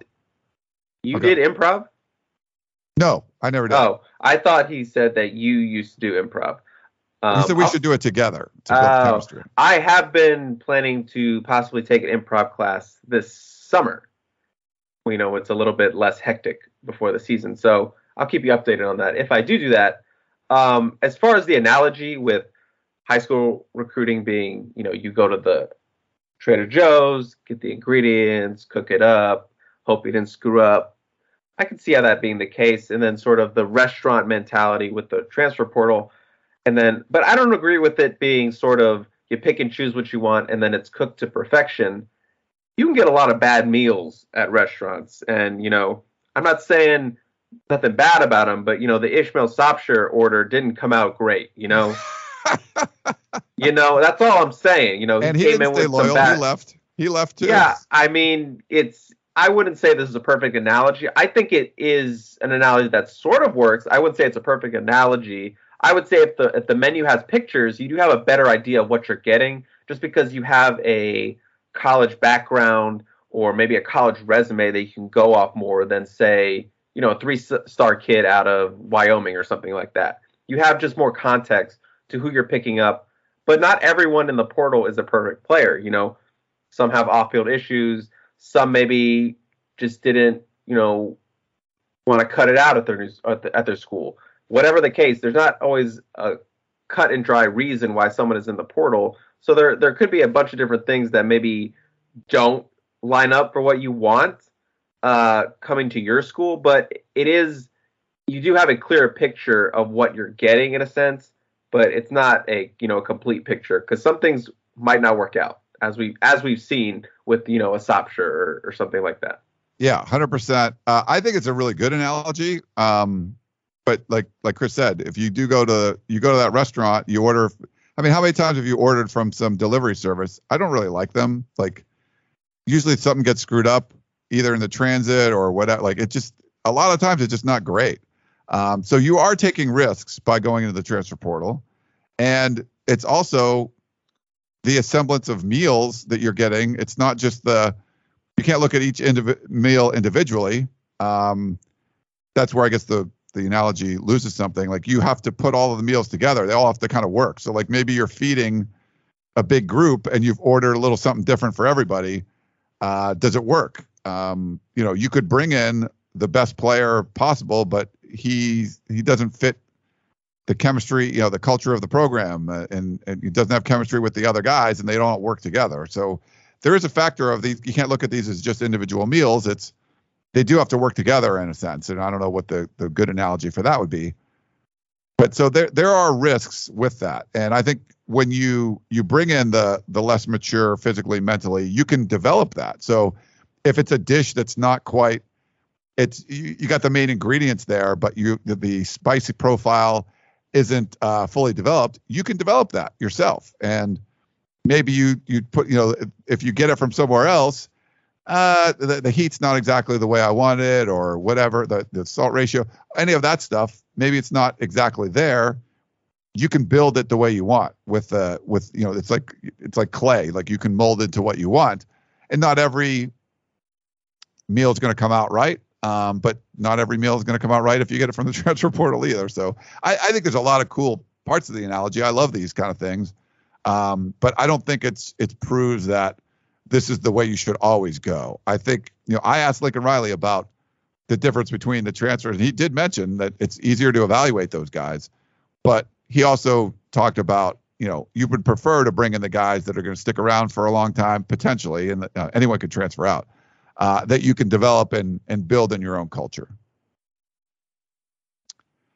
Whew.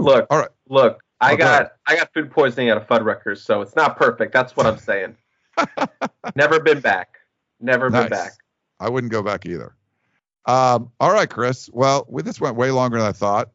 It's like almost 2:30, and I'm supposed to meet somebody at 2:30, so there's that. I let them know I'm going to be a little late. Anything else before we go? No, I mean, I think this pod had a little bit of everything. Some depth chart stuff, a little basketball, a little recruiting.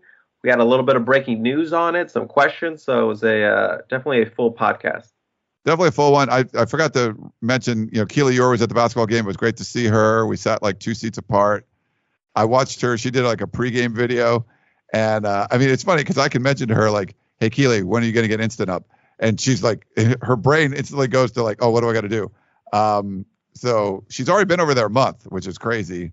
And when she was talking to those two college, students that were lining up to go to the Galen Center early, and she said she did her like, any final thoughts?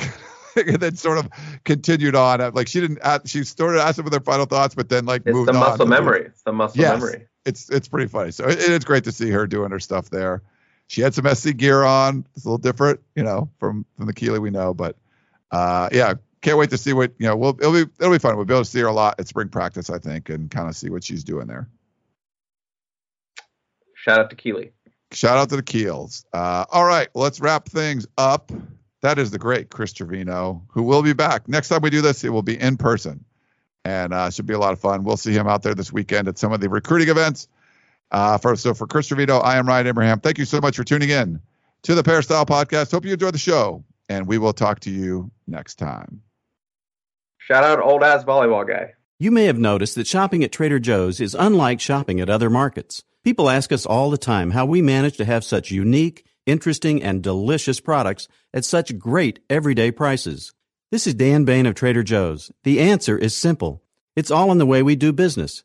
We buy directly from the manufacturer whenever possible. This helps to keep our costs low, and we pass those savings on to you. No gimmicks, just great values at honest prices. Every day at Trader Joe's. Thanks for listening. You've been listening to the Peristyle Podcast, presented by USCFootball.com. Be sure to tune in next week for the latest news on Trojan football and recruiting. Don't forget, you can automatically download the podcast directly to your smartphone or tablet for free. Just click the iTunes link on PeristylePodcast.com or search for Peristyle Podcast at the iTunes Music Store.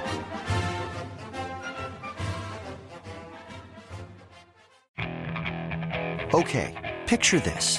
It's Friday afternoon when a thought hits you. I can waste another weekend doing the same old whatever, or I can conquer it. I can hop into my all-new Hyundai Santa Fe and hit the road. Any road. The steeper, the better. Because my all-new Santa Fe is available with H-Track all-wheel drive, so I can hit the trail without a worry in the world. Heck, with 3 rows and best-in-class rear cargo space, I can pack the whole family in with all our gear. We've got available dual wireless charging for our phones, so we'll never lose touch with civilization, and we won't lose touch with the primordial power of Mother Earth. So which is it? Waste the weekend or do something a little more epic? And conquer it in the all-new Hyundai Santa Fe. Visit HyundaiUSA.com or call 562-314-4603 for more details. Hyundai, there's joy in every journey.